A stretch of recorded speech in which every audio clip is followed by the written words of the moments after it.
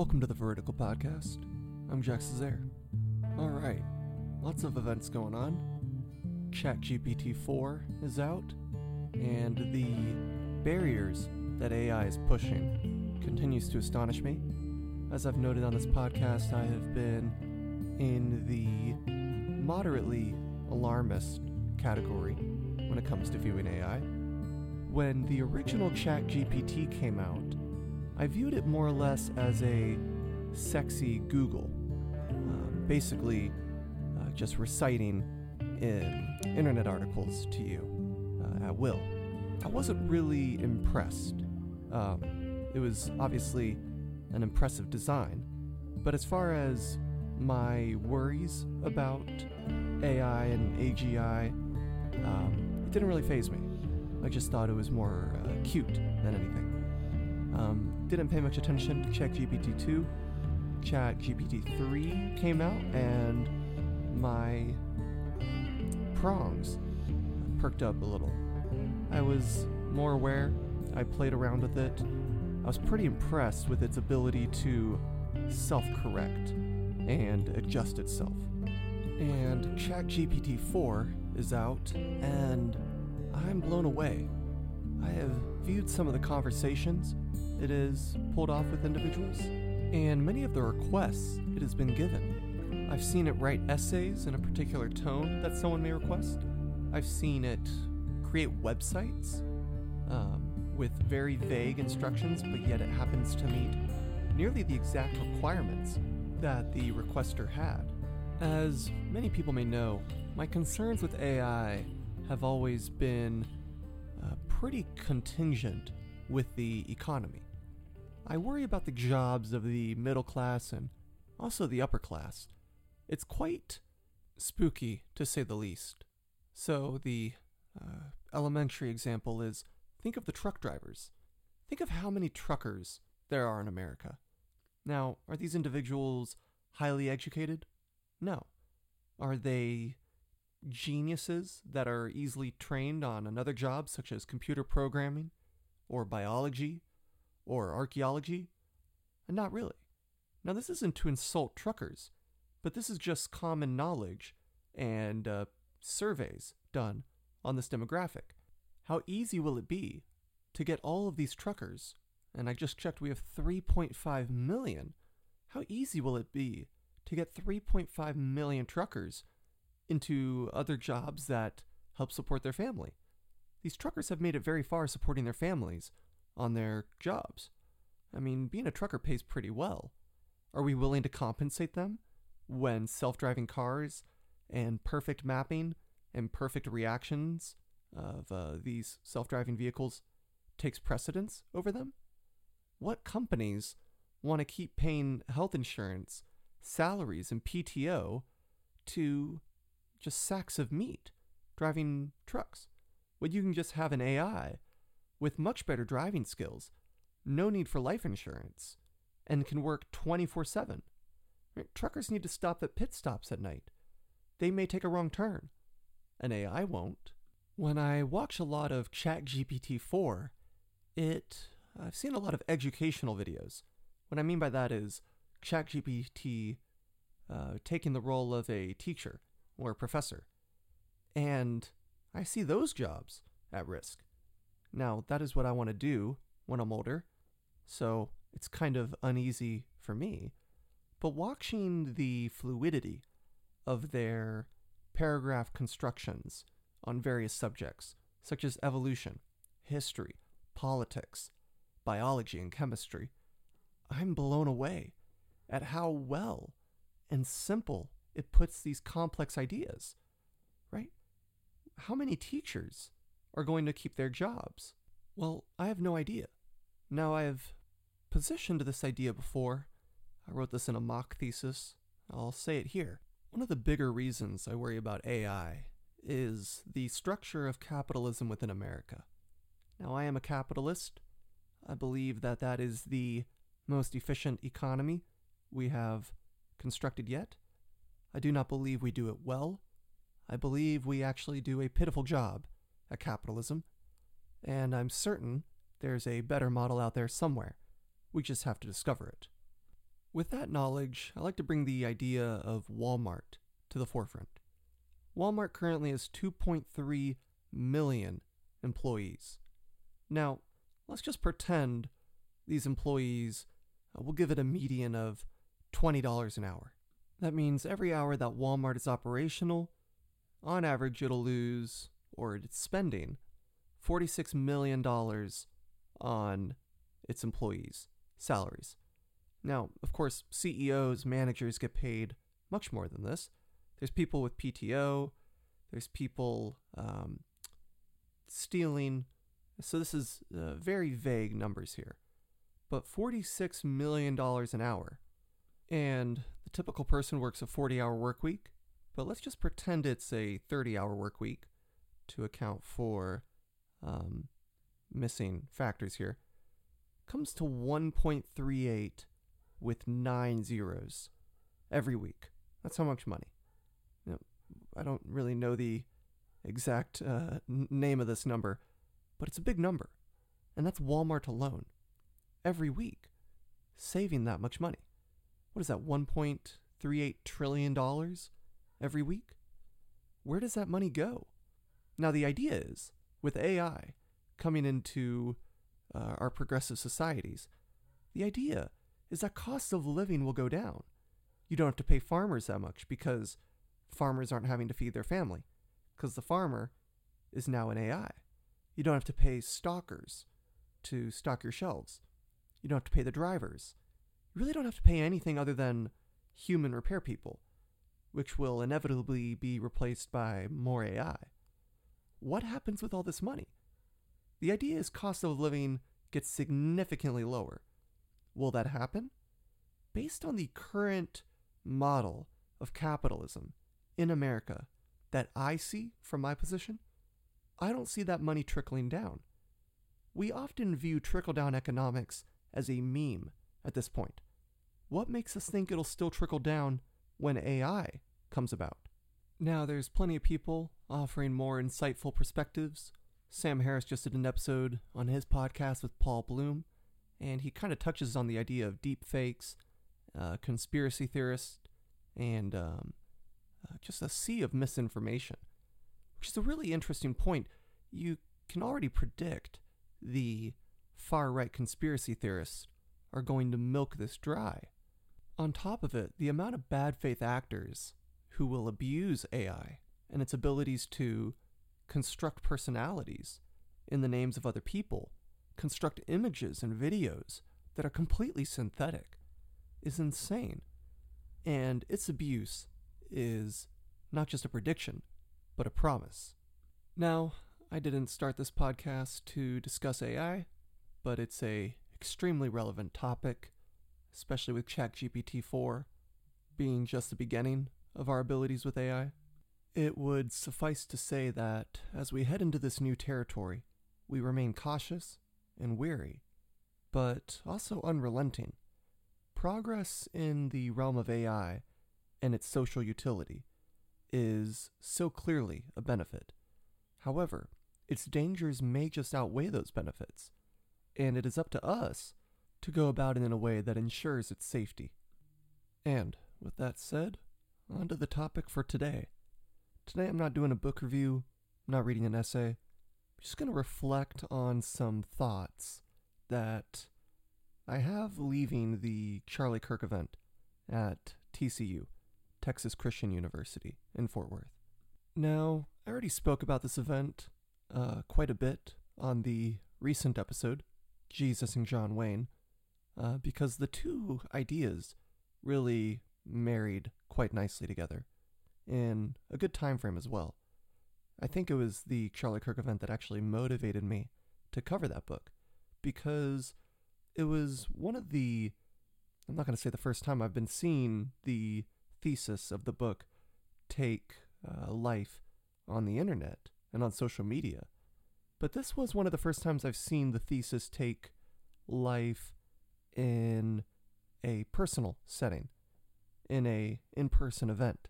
And it was just 2 days ago that Charlie Kirk took the video of me asking him a question, or rather challenging some of his ideas, and he posted that video chopped and edited onto his Instagram. Now, I know he personally didn't do this. No doubt it was his team, but his team is a trusted extension of him. He would not have his team work for him if his team was not reflecting his ideas. So it's a chopped and edited video of what I truly was trying to do. Now, the full video, to his grace, is available online. If you just Google Charlie Kirk TCU and click on the first YouTube link, it will take you to a 2-hour video that was the full event, and you can hear the full extent of my conversation. However, I think we all know not many people are willing to do that. And I also understand that videos should be chopped to remove useless or pauses or breaks or stuttering or, what have you, to make a video more gripping and easy to consume for our narrow-minded, Instagram-conditioned brains. I get that. However, what Charlie Kirk's team, I'm just going to call it Charlie Kirk. His team is an extension of him. What Charlie Kirk removed from this video was very important to understanding my overall point. Now, I may have mentioned this in the most recent episode, but asking him a question was such an Olympic sport because of the pivots and the quick transitions to new topics. I was just not able to stay on topic, and that is my weakness, and that is my fault. I should have been able to reroute him back to the original proposition. However, I didn't do that, and I took the bait on many of the subject changes, and I found myself in a black hole. Now, I went through some pains on trying to extract the audio from that video and put it on here. I was very unsuccessful, so I did a very crude technique of recording the audio onto a file via my phone into this mic. The good news is the mic I use is pretty good quality. However, the audio is not a treat to the ears. However, I thought I would play it here so everyone can understand the full context, and then I'll break down the discussion, if you even want to call it that I had with Charlie Kirk. So, again, I apologize for the audio, the limitations of downloading, and malware, and legality kind of stopped me here. So forgive me, and this is the audio. I feel I spend a lot of my time in more left-leaning circles. I don't personally think I'm left-leaning, but I guess people say I do. But when I look on your Instagram and on your social media and other people that would align pretty parallel with you, I feel I'm not seeing a big reconciliation with a lot of the division in the country, because I'm a big American fan, but I would definitely like to see us get back to where two parties or multiple parties could be more unified and less divisive. And I'll admit there's a lot of divisive ideology on the left. I'm not going to deny that. But when I look at a lot of the rhetoric with a lot more far right-leaning people, I don't see a lot of sustainable reconciliation. I just don't see us getting back to a place where I just don't see the work being done on y'all's end. By y'all, I mean, so let me ask you a question. Yeah. How many left-wing events do you know that would allow disagreements and encourage them to go to the front of the line and tell the audience not to boo? Probably not a lot, right? I'm actually a really big fan of Sam Harris, and at his events, he always invites people up and encourages them. Sam Harris is not really a political figure, but he's not political figures. That's fine. I mean, the point is they don't do that. Let's just be very clear. That's number one. Number two, I think you're onto something, though, about reconciliation. I don't seek to reconcile with people who think men can give birth. Yeah, I don't see that. Or I'll give another example. I don't seek to reconcile with people that believe in black-only dormitories. Yeah. I want to win, and I want them to lose because that's an evil idea. Yeah, I understand, and I guess, I agree-ish. Yeah, but I just would be curious to see how the rhetoric you send forth. Like, I get the feeling when I look at your Instagram and people similar, I'm seeing a lot of like derogatory statements and I guess a lot of things that are meant to get a reaction. And I think you know that. Well, I mean, I could put you on the spot. Can Sure. you give me an example? I mean, I feel like when I saw the whole blackface woman face thing on your, that's not derogatory. It's true. A man who calls himself trans is wearing woman face no different than I would wear blackface trying to be a black person. I understand. And It's assuming an identity that isn't yours. And I'm not an affirming person of the gender thing, but I also don't see that post. I just wonder, like, what minds you think you're changing, communicating the way you do. Well, two things. The fact you remember it means I did my job and you didn't keep scrolling. I mean, we remember a lot of bad things. You're in a competition for eyeballs. Number two, it's a plainly spoken thing that is true, that resonates on a deep fundamental level, that we fire people left and right for blackface controversies, yet we allow people with woman face controversies to win Woman of the Year and NCAA championships. Why? I guess on that specific example, I think it's the intention behind it. I'm not really literate in a whole lot of STEM But things. you don't know my intention. Well, no, I'm talking about the intention of the individual. So the person doing blackface or Well, woman hold on. So why does the intention matter? Well, I guess because if you look at someone who's transgender or someone who's, again, I'm not literate in a whole lot of STEM things, but I also know there's a lot of psychological things going on there. Not completely. I'm not literate in STEM. I'm not gonna. No, but I mean, so let me just kind of zero in on this one. The intention is completely irrelevant. It's the action that we must judge, correct? Well, so if somebody robs a bank because they're poor, they should still go to jail, regardless if they're poor or rich. If somebody appropriates a womanhood identity, they could say, well, I just wanted to be happy, or I just wanted to win the NCAA championship because I wasn't able to compete against men. We should call them a cheater. So their intent, he said, not she. He said on ESPN this weekend, I just wanted to be happy. Oh, I'm sure there's a lot of happy cheaters out there. That's why we have standards. I feel like you're giving a lot more malicious intent to these individuals. But it's irrelevant. They're doing something evil. It doesn't matter if they think they're doing good. The Nazis thought they were doing good. Every evil force in the history of the world thinks they're doing good. Are they doing good? Stalin thought he was God on earth. The question is, are they? Not do they think they are? Can I get like 30 more seconds? I'm sorry. Sure. So I've actually been, this isn't a brag or a flex or anything. I've been spending a lot of time on trying to look at accountability and free will and things like that. I'm religious. I actually am, again, not a brag, but I'm getting my master's at seminary and I got my undergrad in theology. Okay. I think free will is essential to religion. I agree with you. But I'm also, when I look at a lot of the relevant neuroscience, I'm beginning to actually struggle with free will. And I'm someone that thinks it's essential, and I'm also struggling with it. Okay, let me help you with that then, because it could be. I was just going to say, I think when it comes to crime, retributive justice in our criminal justice system is dangerous. If you give me an example. I feel intention is a lot more important than you're saying it is. I don't.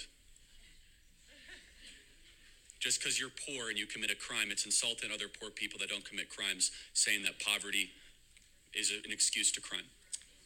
I think intention, what I mean by intention is how much control someone had over their decision. I think there's a lot of social.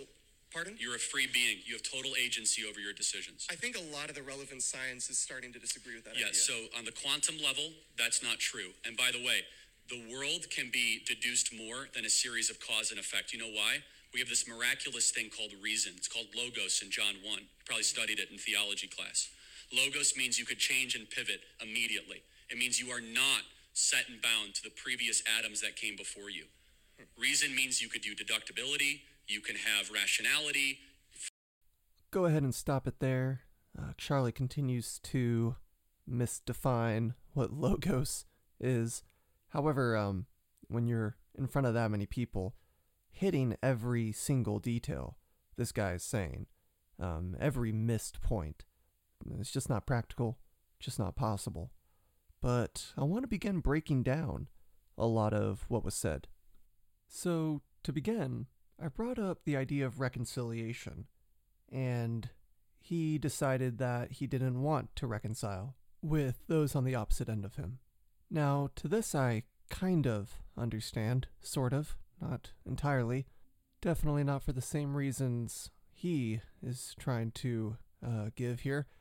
I understand not wanting to reconcile with an idea that you believe is fundamentally damaging or harmful to the society at large. So, from his perspective, this would be hormone blockers in young individuals. This would be opposite genders competing in various sports, which puts other individuals at a disadvantage. I can understand. Now, please note, when I say I understand, this doesn't mean I agree. It doesn't mean I entirely disagree. And this brings me to a weird, precarious valley that I don't like to get into often. It's that many of these individuals, such as Charlie Kirk, sometimes say things I agree with. And that's always the worst feeling. It's as if you were an artist in the early 1930s, before Hitler really started making his name known, and you realized you kind of like his artwork. It's not a good feeling when you see who he becomes.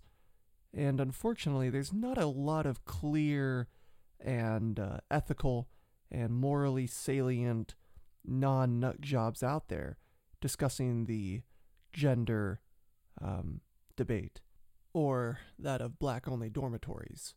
It's hard to find clear voices out there these days. However, I work hard to make it explicitly clear that all the ideas that I believe are healthy and good for society, and all the topics that I believe are worth debating, I can usually typically find someone of a clear track record and a better way of talking, and without just an abundance of terrible ideas to promote those philosophies. Anyways, Charlie has really set himself up here in a atmosphere that is kind of weird for me to navigate. He doesn't want to reconcile with the status quo, and even though to a certain degree, and I cannot emphasize this enough, to a particular degree, and not the degree that Charlie is at, I also don't want to reconcile or be necessarily in agreement with a lot of the ideas being promoted on the left, especially in the area of gender. However, how you disagree and how we criticize bad ideas, and for those that listen to this show, I have always promoted the idea of criticizing bad ideas rigorously. Bad ideas need to be criticized, and if we decide to agree to disagree, we're not only pulling a cop-out, but we're being intellectually lazy and oftentimes harmful. How we go about that disagreement is what's important, and I believe Charlie is failing at that disagreement. I also want to point out, to criticize bad ideas, and we all have some bad ideas, but to criticize bad ideas, especially on the level Charlie's trying to accomplish that, you have to make sure you're not harboring an abundance of bad ideas. Like I said, we all have some, but if your general audience loves Alex Jones and doesn't think he has done anything wrong, and believes that the election was rigged, and Trump is secretly our president, and there's secret nanobots in the vaccine, well, it's hard to lean into your criticisms of other bad ideas. If I want to find someone to criticize the gender war, I can find someone much more intellectual with a much cleaner track record in the philosophy realm. Now, even though I just said all that, that is all still thrown out the window when I try to bring up that Charlie is not being critical. He's just being derogatory. And any perusing on this boy's Instagram is a show and tell of that claim. I mean, if you find that post that I brought up about blackface and womanface, it is clearly out to just get a reaction, but not a reaction from anyone willing to have their mind changed. anyone who sees that is going to be animated to such a degree that they are more hostile towards transgenders, or they're going to leave hating Charlie and amassing a intellectual, I can't call it intellectual, but a ideological force against him. No one sees that and is provoked, how he says it is. Now, I could be wrong. Maybe this is changing many minds. But when I think back to my skeptical days, when I was navigating the political landscape, anytime I saw a post like that, I steered clear. My point being that if you're going to criticize bad ideas, the most effective way to criticize bad ideas is to be in the business of changing minds. That is, and I discussed this in the introduction to this show, episode 1, this idea of changing minds and being willing to have your own mind changed. Being not just content, but joyful to admit that you're wrong and seeing the door that is opened up to the idea of being correct on a subject. I mean, it is like ecstasy, if I'm being honest. Learning something new, being able to correct an old habit. You shouldn't want to continue in, I'm going to make up a word here, incorrectivity. You shouldn't want to continue in that. And if you have someone that is delegating an idea to you that is contrary to what you currently believe, and it can change your mind, you should be excited for that. Challenge it. And if you think you're correct, defend your stance. But when you are at your wit's end and they have torn down all of your defenses, you must be willing to change your mind. If you don't, it's not a matter of truth at that point. It's a matter of pride. And then Charlie says something that I believe is rather elementary of him. He says, "It got my attention." That's not going to change anyone's mind. Attention, and he cuts me off as I'm saying this. What I was trying to say when he cut me off was, I remember and I give attention to a lot of terrible ideas that do not come near changing my mind.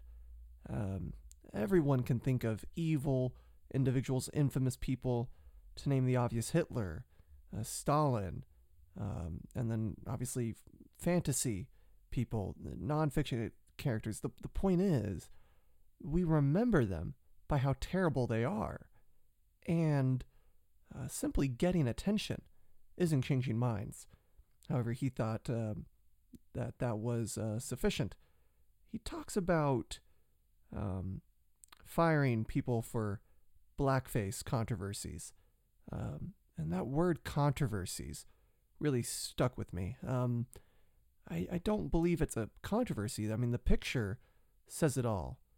Whoever you are, if you are defending that act or have done it recently, you deserve to be criticized. It's a bad idea. Now, this brings up the question that is not asked often in society today, and that is, what apology is sufficient? Right? When you do something wrong in society, when are you uncanceled? Should people be able to be uncanceled? Well, I'm not a fan of the cancel mob anyways, but I do believe there are sufficient apologies. I think an excellent example of this is my favorite comedian, Louis C.K., and his apology. Louis had a clearly genuine apology, and he even jokes about it often, but the man clearly had problems with lustful intentions, and he addressed them head on, didn't deny them, and he should be able to re-enter society, and I'm grateful he did, and I'm grateful he's back to doing shows and making specials. And so regarding blackface, I hate to say it, but I understand Charlie's annoyance here. If you did blackface 60 years ago, how should you re-enter society? Should you be able to? I believe so, especially if you're genuinely apologetic about it. Now, in the conservative area. I believe the genuine apologies for blackface will be sparse. My point being, that is irrelevant. Charlie is comparing blackface to being transgender. And I bring up intention at this point, which she says is irrelevant. This is critical. If you are going through transgender surgery, and I don't condone it, not in big support, but you are not having malicious intent. You're also not harming anyone, at least not in a particular sense. However, if you're doing blackface, I think there is clear malicious, racist intent there. The intention behind those two things, one is being pretty self-serving, and I don't mean that in a bad way, but rather people that are being transgender believe they're looking after their self-help, or health, I mean. And they're doing it because they believe, whether this is right or wrong, they believe that they are trapped in the body of a different gender. And if you're doing blackface, that is so obviously malicious. And so the intention is quite different here. And I try to get into this later with Charlie regarding retributive justice. He says intention is completely irrelevant, yet I promise you, he judges intention often. If I bump into you in the hallway on accident versus if I shove you in the hallway, your reaction, though it's the same force, will be quite different, hopefully. And on a grander scale, we use intention in our courts of law. Consider the difference between murder and manslaughter, and consider how a murder case gets more time if it's premeditated. Throughout our daily lives and on a societal level and a judicial level, intention is a determining factor for hundreds of things. Now, afterwards, Charlie goes on about how intention is irrelevant because what they're doing is evil, and in typical Charlie Kirk fashion, he compares anything he's against to Nazism or the Soviet Union. It appears, he really has encountered those two forces in history, the worst forces in the world, and everything gets predicated on their comparison to them. You can find many countries that have rather strict gun laws. Now, I'm pro-gun, but there's a million caveats to it. Certainly not pro-gun in the way most right-wing Americans are. By pro-gun, I mean I should have access to something. There's a much longer conversation there. That aside, you can find many countries that have rather strict laws. Now, would he ever say, you know who took away the guns? Australia. You know who took away the guns? The UK. No. It's, you know who took away the guns? Adolf Hitler. Stalin. There's no middle ground. You're either a free, eagle-flying country with guns on every corner, or you're Hitler's Germany.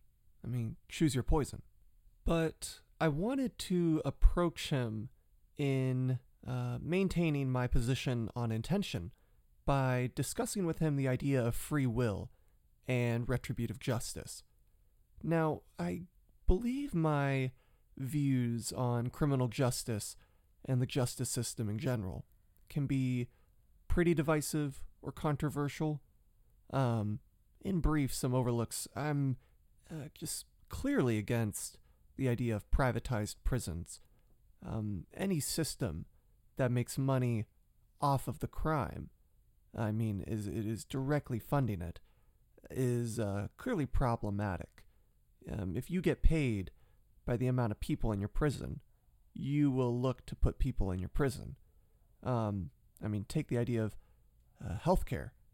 If you're making money off of sickness and illness and injury, it's less incentives to do hard work to fix that. Long story short, I'm against privatized prisons. I'm against the death penalty. I believe the death penalty, which Charlie Kirk is unironically very pro-death penalty, I believe the death penalty contradicts Christian doctrine at a fundamental level. Now, maybe the reason I'm so bothered by this discussion is I believe intention should play a much higher role in our criminal justice system. And a lot of people hesitate at this because there's so many ways it can be done wrong, and I concede to that and I understand the hesitation. But take a accidental car crash where someone may be driving at night and they hit and kill someone, a kid playing in the streets. Let's say for some reason he finds himself in a criminal court for any charge on that. I believe if it was purely an accident, I mean, this person is living with the reality that they just killed someone. I mean, probably a kid. I mean, they are haunted by the road. If this person has any decency, they are going to be tormented. I wouldn't be surprised if it took them months to get back behind the wheel again. The person had no intention of killing that individual. Should this person serve a manslaughter charge in jail? Should this person be in prison for years, away from their family, out of society, and costing taxpayer dollars? I don't think so. Isn't the punishment the fact that this man has to live, or this woman has to live with the fact that they took a life? Now, like I said, there's many ways this view can find someone in a suboptimal position, or a society in a suboptimal position. But I try to approach it from a philosophical lens. If we had a way to ensure that someone regretted their action, if we had a way to ensure that if we release someone back into the public, they would not commit said crime again, should we release them? Again, this is ensuring. You are assured this will not happen again, or they have no intention of committing it. If the whole point of the criminal justice system should be to rehabilitate, if the person is in a state that we would hope they're in after rehabilitation, before they serve a sentence, I just see this as a way to reduce prison population and also keep the streets safe. Now, of course, are we in a place in society where we have the ability to determine it that accurately? That being their intention? No. But if we do get there, I believe it would be immoral to not utilize that tool. Now again, this thesis is not fully mapped out. It is not perfected. It has many gaps and flaws, and I plan on fortifying it. Until then, it is just a work in progress. Other people are, philosophers, psychologists, are certainly doing much more work on it. This is not my original idea, of course. However, I'm trying to get Charlie Kirk to see that perspective. However, he does not budge, and I bring up the idea of free will. Now again, I've said it many times on this podcast, I believe in free will. I champion the idea of free will, but defending it is more and more difficult every day. However, as I say to Charlie, I believe it's essential for religious belief. Now, I try to give Charlie the view that I have from the summit that I am at on how difficult and hazy free will is. And Charlie proves to be 100% ignorant on the topic. I'm just going to brush over his misdefining of logos. Again, there's a lot of people, a lot of pressure. I'm not thinking at the fastest rate that I am proud of, and I don't correct it. And I look like an idiot, to be honest, not defending the idea of what logos is. I mean, the software that I use to do most of my biblical research is Logos Bible software. Suffice it to say, Logos has nothing to do with free will. Logos has nothing to do with pivot. Logos has nothing to do with the topic at all. It simply, plainly, means the word.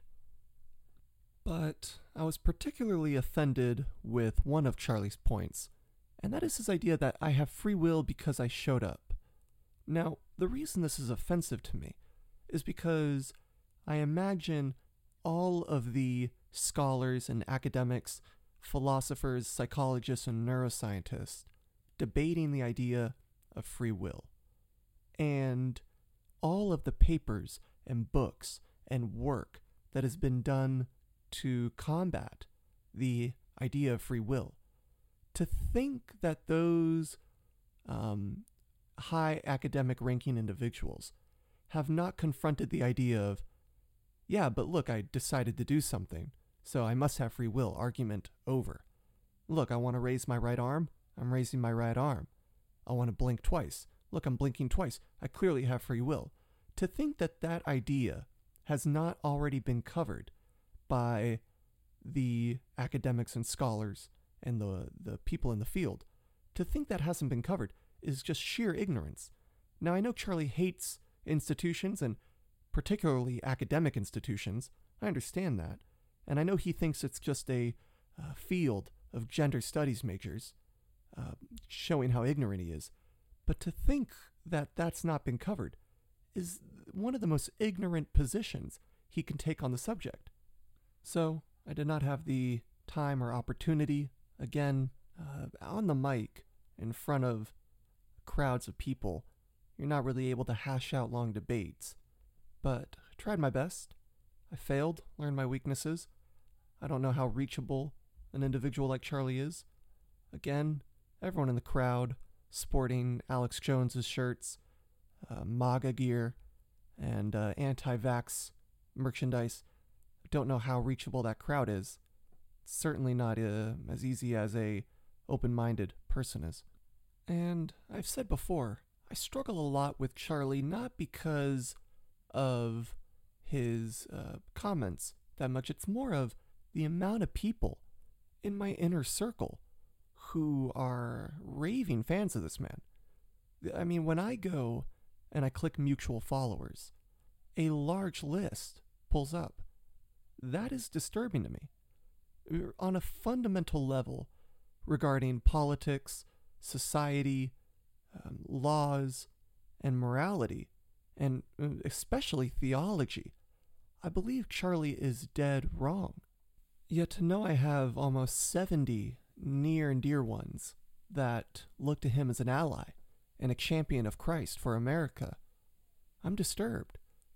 And I walk a thin line of biting my tongue and maintaining relationships. Of course, no one wants to have friendships ruined by ideologies. But what if you view these ideologies as completely antithetical to the public good? What do you do? What do you say? And what do you say to a person that is logical who doesn't subscribe to the rules of logic? How do you reason with an unreasonable person?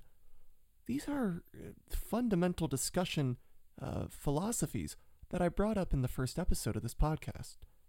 I simply don't know. Now, again, no doubt I have my own flaws. No doubt I have my own ideological pitfalls. I'm not saying my morality is completely aligned. I mean, I'm even willing to concede that maybe Charlie's right about something I'm wrong about. Of course, I can admit it's possible. I need it proven to me, though. As I bring this episode to a close, I intended for this episode to be about 20 minutes, coming up on 45 minutes here. As I bring it to a close, I want to bring a book to everyone's attention. My favorite hip-hop artist, KB, or Kevin Burgess, has actually just released a book called Dangerous Jesus. And in it, he walks a much better line than I do on balancing a healthy, orthodox faith and patriotism, resisting ideologies like those of the MAGA right, but also not being a sellout to the illiberal left. I really recommend this book. I really hope to cover it on the podcast soon. Those of you that know me know KB is a huge inspiration in my life. A lot of his words and sermons and music has become core philosophies to my worldview. So I am biased, but I do recommend the book. And also, as I leave, I want to come clean. I've been very convicted with hatred, malice, disgust, and elitism towards Kirk and many of his followers. And when I read scripture, meditate, and pray, I am confronted with the reality that that is an unbiblical posture to have towards people made in God's image. I've always pondered that if Hitler was alive today and secured in prison or wherever, would I be able to look at him and tell him that I love him in a way that God tells me I should love him? I mean, just saying it. I'm certain some listeners just raised an eyebrow saying that I love Hitler. But does Jesus love Hitler? Does God? Shouldn't we reflect that? Are we not called to that? Does God give an exception to loving your enemies? Did Jesus die for the sins of Hitler? I mean, I think so. That's what it says, does it not? It's a precarious and strange, alien and foreign thing to think about, of the worst sinners, the bottom of humanity, the most disgusting tar pits of human morality. I'm definitely not putting Charlie into that crowd, but if Jesus would be able to look at Hitler and say, I love you, if Jesus would look at Hitler and say, even those sins are forgiven, of course that's not saying Hitler is in heaven, very different things, but shouldn't I be able to look at someone like Charlie and say, I love you? Should I not be able to love and serve and be sacrificial towards those individuals? This is a theological thorn in my side, and though I'm convicted, I think I know the right answer. And I think anyone who subscribes to Christianity knows the right answer as well. This is why I cannot bring myself to support the death penalty.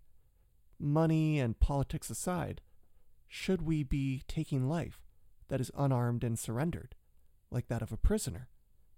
I don't think so. So, on this note, I think a quote and a prayer will suffice our exit. This is KB writing in his chapter titled Dangerous Love. Brothers and sisters, there are 0 exceptions to Christ's command to love your neighbor.